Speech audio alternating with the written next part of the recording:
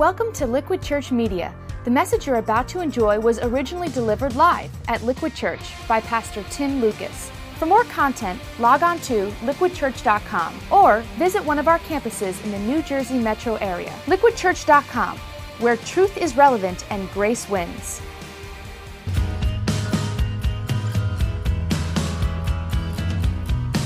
My name is Chris Moranti, and I'm senior pastor here at Evangel Church. We are a church with a long history. We're going on 100 years old next year. A woman in 1914 came over from Germany and started a small church in Elizabeth that in 1982 transitioned here to Scotch Plains. We're a church in the suburbs. It's an upper middle class community here, right next to Fanwood. But we're also strategically located because right across our street is Plainfield, a place with a long history of affluent families that have been there for many generations, but also a very diverse community, and one that is very much in need, an urban center inside of this part of New Jersey. I began to pray and ask God to give us a vision for our community. We have to be more than just an hour and a half on a Sunday morning to our people.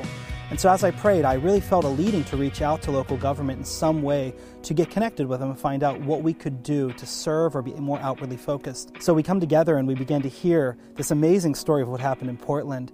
And I knew God was confirming that we needed to reach out to our mayors and our local government. So we had an appointment to see the mayor of Scotch Plains, and we entered his office and he said, "Hey, you guys are the ones from Sandy." And so he sort of recognized us. We had a good reputation with the town for coming together with them. We're just here to say, what can we do for Scotch Plains? And he was really taken aback. He kind of just took a step back and said, I've never had a church ask me that question before. We asked him to dream. We said, if we can get hundreds of volunteers, how might we help you? So the mayor of Scotch Plains identified two groups of people that are in need. You have the seniors, who really he felt were in need of upkeeping their homes and needed some handiwork, and then the hungry, because they've really outgrown the needs of their food pantry. Over the years with the economic situation, more and more families are in need. They've either lost jobs or jobs have changed, and families are in need of food, and so the needs of the food pantry have grown significantly. So after talking to our mayors, we come together and we begin to pray about what we could do to reach out to our community. We came up with this crazy idea. What if we took a Sunday and we exchanged our service for serving others with the love of Christ?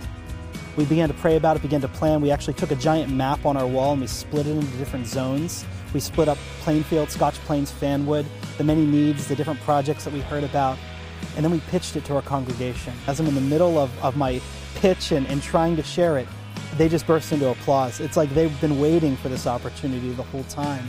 We were amazed by the response. Over 800 people signed up to give up their service to serve others with the love of Christ.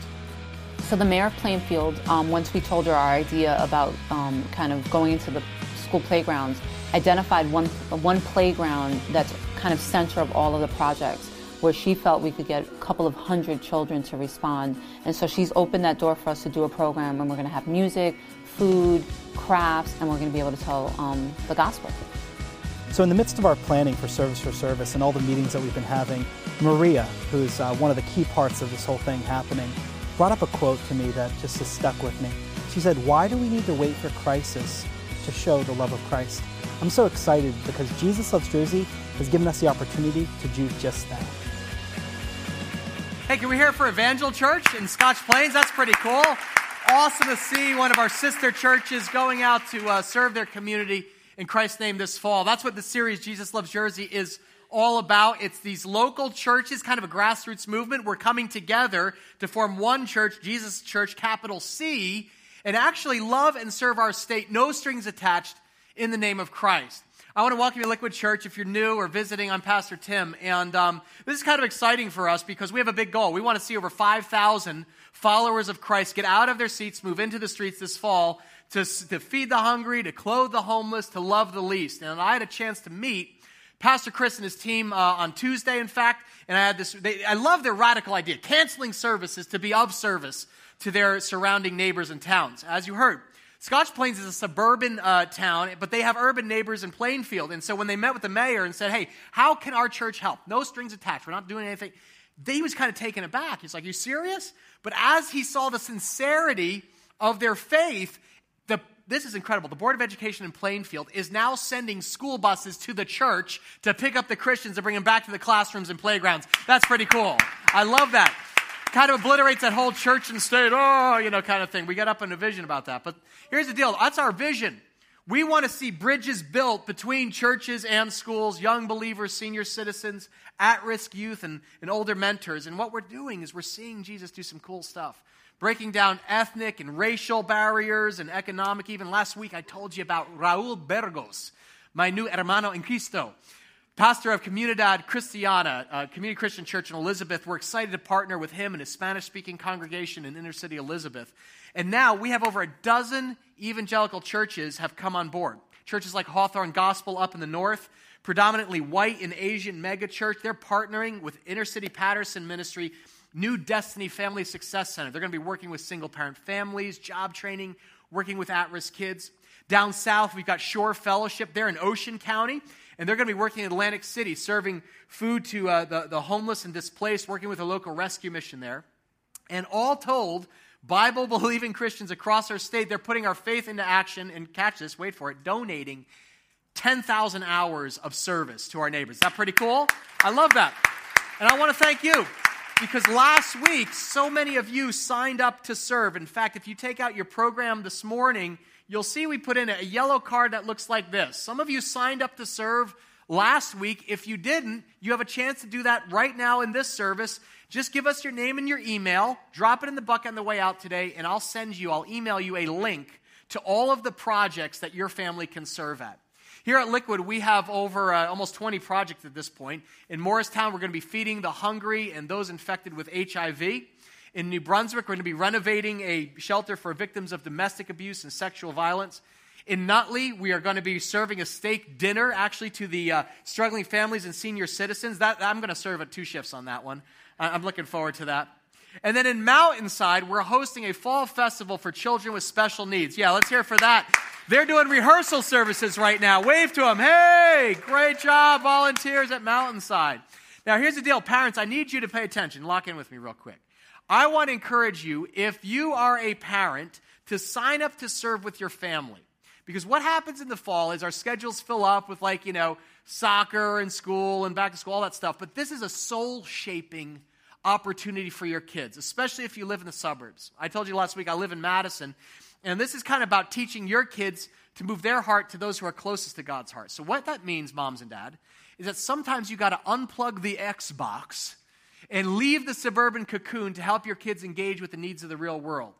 Jesus said, "Blessed are the poor in spirit." In other words, not the middle class in spirit, but serving the poor and the marginalized is at the center of discipleship and what it means to follow Christ. So you can also sign up to serve with your life group. And if you're not in a life group, we got signups for those happening right now. Just go to the Next Steps booth in your lobby. We have a Life Group Connect event next week at your campus. Now, the question of the day is this. Well, why are we investing all this time, money, and energy doing this? Is it because we're a charity? No.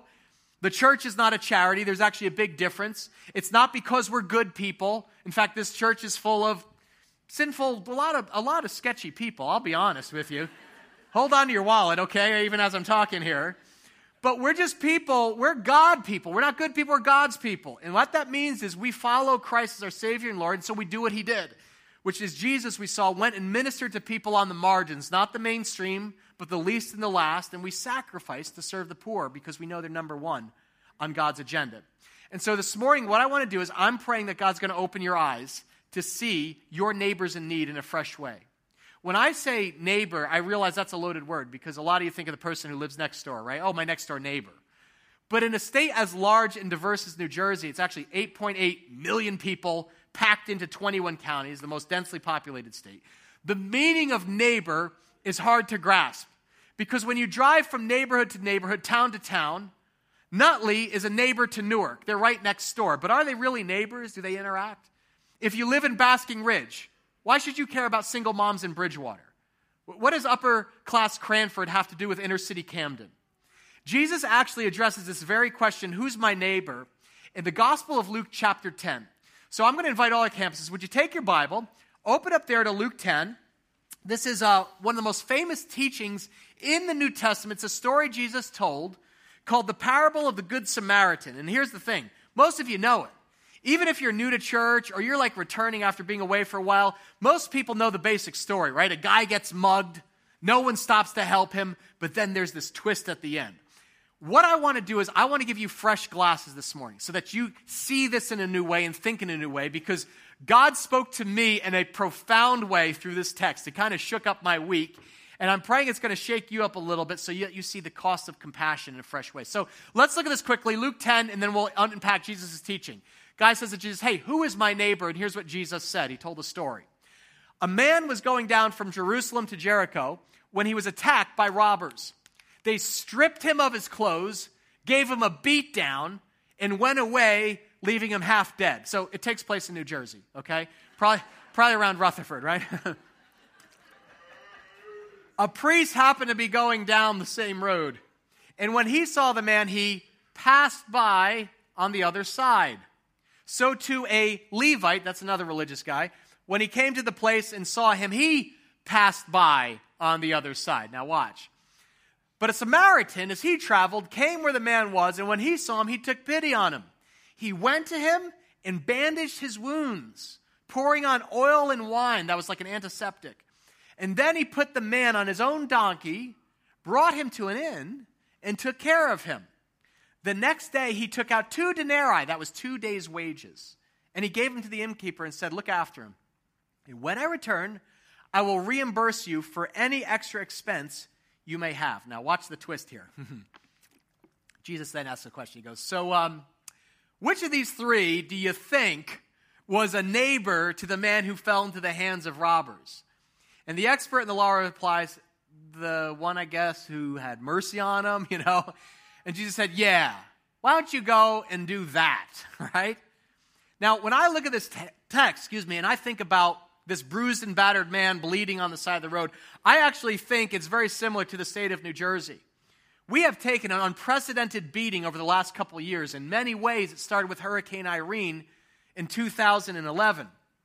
Then, of course, Hurricane Sandy devastated the East Coast last October. Hundreds of homes washed away, Seaside's roller coaster into the ocean. And this past year, people have spent thousands of hours rebuilding their homes, and Seaside, the boardwalk, opened for business, and then we saw it burn to the ground last week in a 4-block blaze. I think that was God's judgment on Snooki. I just think that's what I'm going to say it. I know it's not politically correct. So. Devastating, though, right? That's a metaphor for a lot of families in our state. They feel devastated because unemployment's just below double digits, and homelessness, catch this, has increased 30% in New Jersey's major urban centers. So with the recession, the safety net for struggling families now has few holes, and many of our neighbors are kind of falling through. So when I look out of my little suburban cocoon in Madison at the wider needs of our state, my heart gets challenged by the story Jesus tells here in Luke 10. Because in a lot of ways, even though the story was told 2,000 years ago, you could see it taking place on Fox News or New Jersey Nightly, In fact, let me give you the NJV version. You're reading the NIV version. This is the NJV, okay?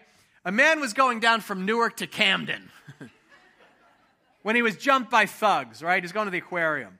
They stripped him of his Nikes, beat him, and went away, leaving him half dead, right? Basically, in Jesus' story, a guy gets gangbanged, right? But along comes 2 church people, woo, right? Who see him and they're like, thank you. I'm just getting in my Lexus. He's left for dead until a Samaritan offers him the one thing that I think our state so desperately needs. He has compassion for this hurting man. See, compassion isn't just sympathy. Sympathy means you feel bad. You get, oh, I'm so sorry that happened to you. Somebody should help you. It means you are deeply moved by their suffering, so much so that you make it personal. You don't just feel bad, you're moved to action, to come alongside. The Greek word for compassion is splagnizomai, and it means to feel it in the guts. Like, oh, you'll do whatever you can to help alleviate their pain and their poverty. And so very quickly, I want to show you what Jesus teaches us. 4 things about the cost of compassion. I believe if you look at these 4 things, in fact, I put them in your notes there, you can fill in the blank, and I think they're very relevant when you ask the question, hey, who's my neighbor in New Jersey? Because the first thing we see is that the priests and the Levites show us that restoration is more than observation. It's more than looking from the safety of our television into the lives of suffering people. It's more than, looking at people's needs from the comfort of our luxuries and our normal lives. Jesus says, you know what, actually, it's impossible for you to be my follower and passively observe the plight of the poor and shake your head and just go to the Short Hills Mall. Someone ought to do something about that. And Jesus is like, if not you, then who? If not the church, then let's close the doors. See, don't miss the twist here. Jesus says a priest and a Levite were passing from Jerusalem down to Jericho. Do you know what was in Jerusalem? Why were they going there? The temple. In other words, they were on their way home from church, where they just presumably had heard the word of the Lord. They're religious people. They just come from a worship service. That's where you are right now. And so on the way home, my guess is they had all sorts of excuses for not stopping. Like, oh my goodness, the preacher. Woo! Lucas just went long, man. It was just like, it's a 12 o'clock service, took forever. Now we're late for lunch. There's a line at Chick-fil-A, It's all, it's closed on Sunday, doesn't matter. All right. They did their duty at church. In other words, that's the danger for people like you and me. That we would go to church for an hour, sing a few worship songs, hear the preaching of God's word, and remain unchanged. Blind to the needs on our doorstep. In fact, stepping over our neighbors in need on the way home. That's what happens when your faith is privatized. When you hear with your head, but you don't hear with your heart. Parents, you know this. When you take your kids into a fancy store, you typically say to them, right? You can look, just don't what? Just don't touch. With God's compassion, it's just the opposite. Touch, don't just look. Restoration is more than observation. You must see the need, and then you must realize our neighbors aren't just next to us. Point number 2. Jesus' story is the answer to the question, who's my neighbor? And in the suburbs of New Jersey, when we say, who's your neighbor? It's typically an easy answer. You say, oh, it's the family in the condo next to us. It's the guy across the street who puts his recycling out on the wrong day every time. I'm going to call the cops on that guy, I swear to you. It's the family with the kids in Little League, the kid with the little lazy eyes, a little squirrely next door. It's the one at the back to school night. We think it's about proximity, sameness. That's what the suburbs foster. But Jesus challenges this notion. He says, no, not so fast. Your neighbors are not just those who look like you, who live where you live or who drive what you drive, who vote how you vote. In fact, the person who helps the broken and battered man here was a Samaritan. He was a sworn enemy of the Jews. See, there was a deep hatred between Jews and Samaritans because Jews saw themselves as the pure descendants of Abraham. They shopped at Short Hills, all right? While the Samaritans were half-breeds. They went to Jersey Gardens Mall, all right? There was a total difference. We don't mix. And yet race doesn't matter to the Samaritans. He didn't see brown or black or white or yellow. He just saw red. There's a guy bleeding and no one's helping. Someone's suffering and I'm moved. His heart told him that his neighbor wasn't just someone who lived next to him. Rather, they're anyone of any race, creed, or social background who is in need that God puts in our path. So, yeah. Somebody, now they're getting Pentecostal. You ready? I love it. Wake them up, kid. Wake them up. It means being a neighbor. You cross the road. You step over economic divides. You step over language barriers. You step over political differences and you just meet the need. Let me shock you, because right now I see some of you glazing over. You're like, I've heard this story. Watch. The modern equivalent would be if I said, hey, good news, guys. I'm not preaching today. We have a special guest. Everyone welcome Jesus. Hey. Hey, guys. Good to be here with you guys. Love what you're doing in New Jersey. Okay, let me tell you a quick story. Ready? There's a Muslim guy who gets mugged, and he's bleeding on the side of the road in Patterson. And as this Muslim guy lays bleeding, a Catholic priest comes down on one side, and an evangelical Christian comes down the other. Sounds like the warm-up for a joke, doesn't it? Muslim guy bleeding. Okay, so the Catholic priest, the evangelical Christians see the Muslim guy on the street, and they say, oh, I don't know, we're not, there's a whole terrorist thing, I can't be, they walk away. And then Jesus says, but now, along comes a Jewish lesbian driving a hybrid. And she pulls up and sees this Muslim man. And she bandages him up and puts him in the back seat of her Prius and takes him to the hospital where she pays the bill because Obamacare isn't covering it anymore. And Jesus said, now you tell me, which of these three is closest to the kingdom of God? See, Jesus upsets our notions of who's my neighbor. It doesn't have to do with proximity or politics or religion. Do you notice when he says, who's my neighbor? The guy can't even answer in verse 13. He can't even say Samaritan. Feels bad coming off his lips, so he just says, the one who had mercy on him, I guess. Who's your neighbor in New Jersey? The people across the street, those in proximity? Or are your eyes open to the wider needs that God puts in your daily path? This is a challenge to some of you who object to Christianity because you think if I become a Christian, it means I'm going to be very narrow-minded. It means I'm going to be very restrictive. No, just the opposite. Authentic biblical Christianity broadens your world. It opens your perspective. Because with neighbor defined this way, Jesus just demolishes the conventional definition of, it's someone just like me. Now I'll give you an honest confession. When I was preparing this message to share with you on Tuesday, I wasn't feeling it, okay? At first. I grew up in the church. I've heard the story of the Good Samaritan 100 times. And the job of a preacher is kind of strange. I know some of you are like, what do you even do actually? You put down a few thoughts and then pray in the back and I don't know, and then blah, blah, blah, you don't know. Here's what a preacher does. You take a text and you try to figure out, hey, what did this mean in the ancient world, the original context, and then how does it apply 2,000 years later? And then you have to pray and say, God, would you help me to feel it here? Because many times the best sermons that God preaches, he preaches to the preacher first. So on Wednesday, I'm outlining this message, and I said, God, would you just open up my eyes? Because I'm a pastor, and that means in this story, I'm closest to the priest, right? Oh, boy. And I'm blessed, all right? I have a nice home. It's modest, but it's comfortable.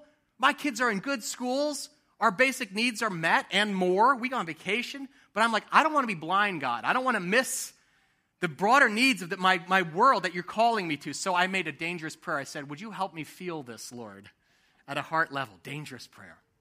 So after I prayed this, I actually left to drive to Scotch Plains to go meet with Pastor Chris and his team at Evangel. And I come down Route 22, which is Jersey's highway to hell. I don't know how else to say. Have you been on Route 22? Oh my gosh. It's like the Valley of Ashes from Gatsby. So I'm driving down Route 22, and I come on Terrell Road, and I'm 10 minutes late. You know why I'm 10 minutes late? Because I stopped to worship at St. Arbuck's. I gave them I paid my daily tithe, $5. Oh, thank you. Bless you. Communion. I did the whole thing.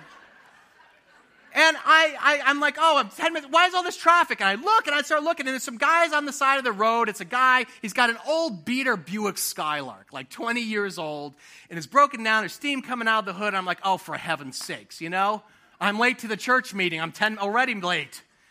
I'm not seeing it, right? I'm not seeing it.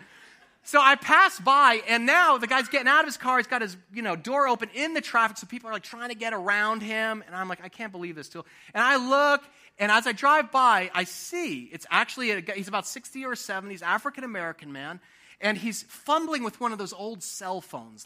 It's not an iPhone. It's the flip. Some of you have it. I'm sorry, but the flip. And he's fumbling with this thing, and he has two earbuds coming out. I'm thinking, this guy's listening to music. You got to be kidding me. But then I see they're hearing aids. Okay. And as I go around, I see, and he has duct tape holding the hood of his car. And so I go around him, and I'm just man, I'm late to church here, okay? I got a church meeting. We're doing a Jesus Love Jersey thing, man. Heard of it, yeah? And I'm and I start thinking about Luke 10. And I'm Lord, no. I don't live here, okay? I don't even know this guy. Stranger danger, okay? I tell the kids. And somewhere I hear a horn honk, and then I hear a rooster crow, and I'm no, And so I'm oh, for heaven's sakes, all right, and I pull a U-turn and I head back. And so I pull over and I, get across the street. It's like Frogger. I spill my latte. No, it's I go, hey, what's going on, man? I said, what's happening? He said, oh, I think it's the fuel pump. I said, sorry, what's your name? I'm Tim. What's your name? And he said, my name is Pickney. And Pickney lives in Plainfield. And so I looked at his hood, and I see it's duct tape, and I'm clearly lower-income individual. And I said, what's going to happen? He said, well, I just called someone, but I don't know if it went through, if they're going to come. And I'm for heaven. And I'm just what am I going to do? Lay hands on his hood? I got nothing. And that's what I see. There's an Exxon station across the street, and they're just opening up. The mechanics are opening up the garage. So I said, wait here. And I run over. I explain the situation to the station manager. I said, guy's broken down. He said, oh, yeah, I saw him. And I go, well, can we like help push his car over here to the service station? He said, sorry. He said, it's against the law. You can't actually push the car across the street. You'd have to call a tow truck. I'm like, is that your tow truck? Right here, like 5 feet away? He says, yeah, it is.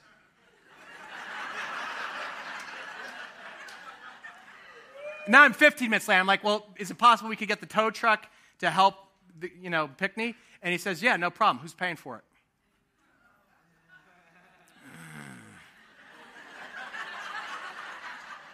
So I said, I'm paying for it. He goes, okay. And he takes out a form. He's like, what's your name? I'm like, Sam Samaritan, okay? My name is, See, the gospel of Jesus is inconvenient. If you take it literally, it's very inconvenient. Because it's this big idea that you and I are dead in our sin. We're broken down on the side of the road with no way of making our way back to God until Jesus comes and pays our debt. And this idea that I'm going to pay a stranger's debt, come on. That's another story. Or is it? Is it maybe just the story we just read? Because the text says that the Samaritan paid 2 denarii, 2 days' wages to the innkeeper. And what we learn is that compassion always has a cost. Insight number 3. How much? It costs about as much as a tow truck in New Jersey. So I say to the guy, I go, all right, how much is the tow truck? And he actually says to me, he goes, not as much as the fuel pump. You going to pay for that too? And I'm like, oh man, it's one thing to feel it here, it's another to feel it here, That's why God he's after our heart, so he comes in through our wallet sometimes. And I start calculating in my head, I'm like, what's our monthly budget at home? How am I going to explain this to my wife? It's going to come up on our debit card like, oh, I just bought some stranger a fuel pump. Like, I don't know. I go, yeah, I got the fuel pump too. Compassion has a cost. But let me tell you something. It is worth every penny, Jesus says. Because the Word of God is called the Word of God for a reason. When you hear God speaking His Word to you, you have to obey immediately because you will be tempted to rationalize it away. When God's Word penetrates your heart, it upsets your apple cart. The gospel actually flips suburban status quo living on its head. Because the idea of following Jesus, it's not just like safety net for heaven. It's an adventure on earth. And His Holy Spirit will prompt you, and if your heart is soft, you're going to find yourself crossing the street, dodging traffic, making friends with people like Pickney from Plainfield, who really appreciated the help. He's like, why are you doing this? Why are you helping? I was like, well, I'm a pastor. I follow Jesus. He's like, no crap. That's amazing. I wasn't feeling this on Tuesday. I feel it now. See, Christian compassion has a cost. And when God tells you to do something, it's one thing to hear the Word of God. It's another to heed it. I'm going to say that again. I believe someone needs to hear that. It is one thing for you to hear the Word of God. It's another to heed the Word of God, to live it out in real life when you leave these church walls. When you leave today and you represent the King who not only crosses the road, but carries a cross to pay your debt. See, the Good Samaritan points to the Great Samaritan, Jesus Christ, who with great compassion, He sees our need, He sees our brokenness of our lives. No way of getting back to God. He's moved with love. For God so loved the world that He gave His only Son to die on a cross, to pay our bill. And it cost Him His life. Jesus Christ is the Great Samaritan to whom the Good Samaritan points and in whose loving footsteps you and I now walk. And that's what it means to be a neighbor, to be a disciple. Your world actually opens up. It expands. It becomes radically generous. As God's grace opens your heart to the least and the last, you realize, oh, my neighbor, that's anybody in need who the Father puts in my path. So do you have Christ's compassion? If so, what does it cost you? That's what these outreaches are about, guys. It's about sharing the compassion of Christ to our neighbors all over our state, many people who you may not identify with. The homeless in Newark and Patterson.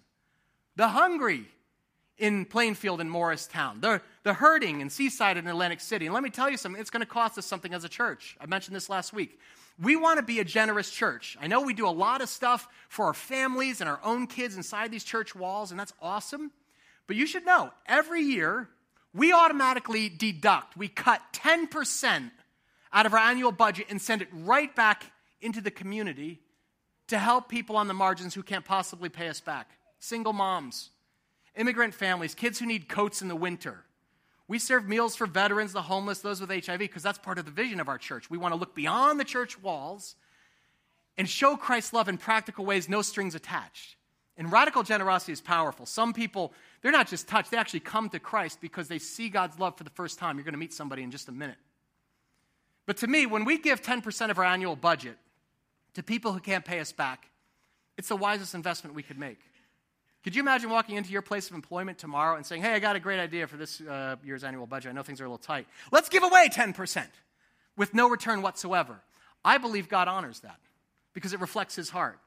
So Monday, I'm in a meeting and with Pastor Dave, he's our executive pastor. He says, hey, good news. He said, a lot of churches are jumping on board, more than we expected. We've got all these outreach opportunities. He said, but here's and we're running point on it. We're helping organize the churches, kind of quarterbacking it. It's an investment. And Dave says, hey, I just want you to know, Tim, that if we do all of these projects, our generosity this year is not going to be 10% of our annual budget. It's going to be up around 12 or 13%. And that's a big deal. You may have heard, we renovated a building recently, all right? And it was expensive. And we run a pretty tight ministry budget. And you know what? This is that moment where nobody knows. We could say, no, we want to build a bigger cushion and limit, what we do in our cities. We want to cut back on outreach. But following Christ isn't about comfort, is it? It's actually about carrying a cross. Somebody said, you can live a life of comfort or you can live a life of compassion, but you can't live both. Compassion always has a cost. So I said, well, we're doing it. I said, that we will up the generosity of 12, 13% this year and send it back out into the community to serve families with special needs, inner city kids, because our church, if everything's at the end of the day, Jesus comes back, I don't want to have anything left. I want to be like, we poured it all out. I want to be known that we were people who we not just heard the word of God, but we heeded it. Amen? And so I want to challenge some of you to stand with me and increase your generosity this fall. Take me up on what I'm calling a generosity challenge. That means if you tithe, there are some people in the church who tithe, they give a 10% of their income back to God. I know, some of you are like, that's crazy. I know. First off, if you tithe, you have my sincere thanks. The only reason we're able to even do this kind of stuff, this kind of amazing stuff, is because of your faithfulness. Thank you. But I want to challenge a new group of people today. There are some of you who I know this year, God has poured out huge blessing on you. I get that. In fact, you may feel a little awkward because you're like, man, I see all these stories of hardship. I'm just the opposite, man. God has blessed me. It's because he trusts you. He trusts you. That's awesome.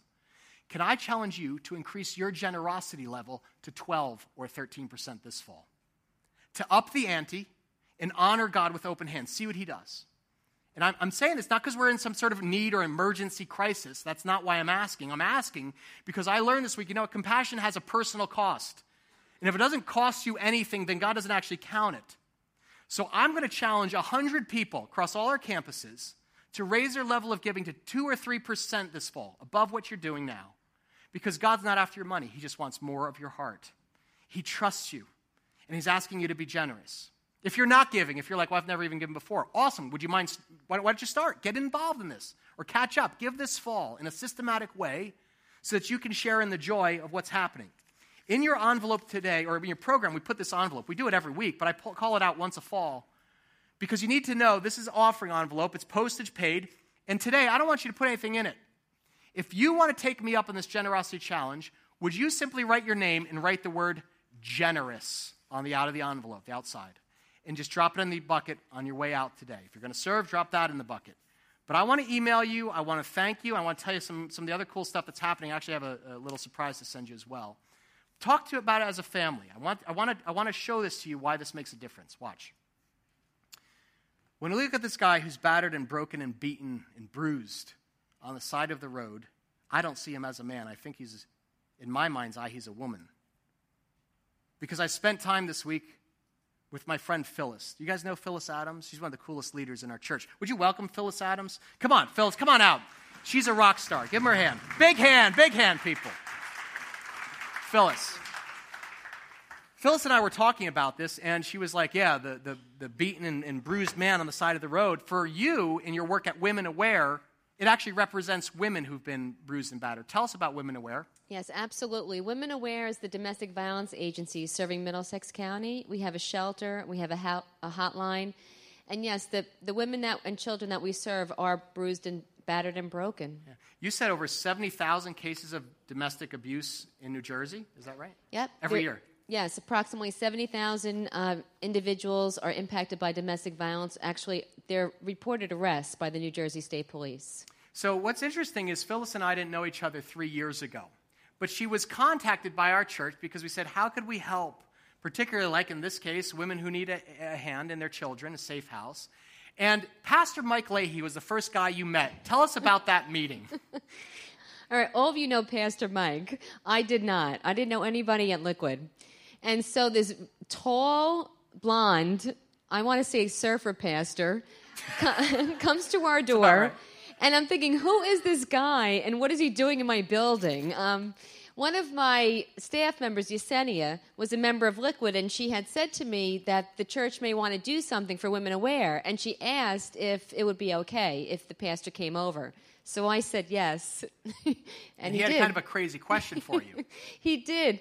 He asked me what I would like done, what we needed done.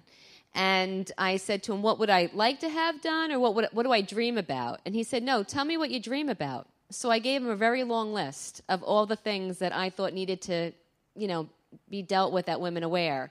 And he came back a week later and he said, done. Now, this is June 2010, and the men in our church stood up. This is incredible. Thank you, men. What did they do at our Man-Made outreach? It's really hard to describe because I'm trying to describe a miracle. And the best way that I could say it is that Women Aware was in Liquid's path. And so over 200 men came out over the 4th of July weekend and renovated both facilities. They painted, they repaired the siding, they repaired the sidewalks, they repaired a retaining wall, they actually remodeled our children's playground. Now, this is significant to me because this is the backyard, and you're like, well, what is a playground at a battered women's shelter? Many of the people you serve actually are children, particularly boys. Tell us about that. Yeah, the majority of people that we serve are children, and we try to normalize their lives as much as possible and give them a chance to be outside and play. And they built a privacy fence so our clients would be protected while they were outside. A battered women's shelter exists for one reason. It's because men abuse their God-given strength. And the idea of the church is we reverse that. We show what happens when godly men use their God-given strength on behalf of the poor and the vulnerable. What was the impact on your clients and staff as they saw this transformation? Well, the men came out and they brought their children, and it was absolutely beautiful. Earlier when I talked about our services, I talked about the fact that we serve battered women and children, but it's also a feeling of being alone. And these men came out, and they were our Good Samaritans. They helped women and children they had never met or harmed. I love that picture of this little guy, man. He's like, Incredible Hulk. The cool thing is this, guys. Sometimes people think, well, these are, one-and-done kind of project. But this is 2010, and our relationship began developing. And in fact, it was just last year, you had a kitchen that needed renovating. What happened there? Yeah, sure. A couple of the guys have stayed connected, and one of them is Mike Patton. And Mike Patton basically has said to me over the years, whatever you need, we're here for you. So I was in the middle of a kitchen renovation project, and as many of you could imagine, I ran out of money pretty quickly. Right. So I got a call from Mike out of the blue, and he said, you know what? I'd like to help you finish that project. Can I gather up a group of people? And he sure did, and he made it happen. As a result, we serve over 25,000 meals in that kitchen annually. Can we hear for that? That's amazing. That's amazing. That's the difference that a partnership makes. Last point.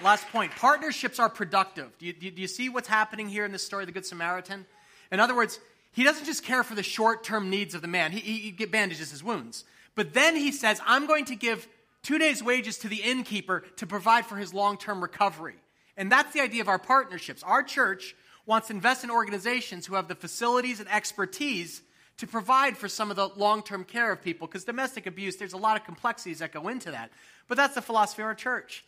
We don't want to start a separate food pantry or sheltering people. We want to identify organizations like Women Aware and come alongside and speed their mission and those extra expenses that maybe they could not afford. We did that with Elijah's Promise also down in New Brunswick. This is the city's largest soup kitchen. They provide food, thousands of meals every year.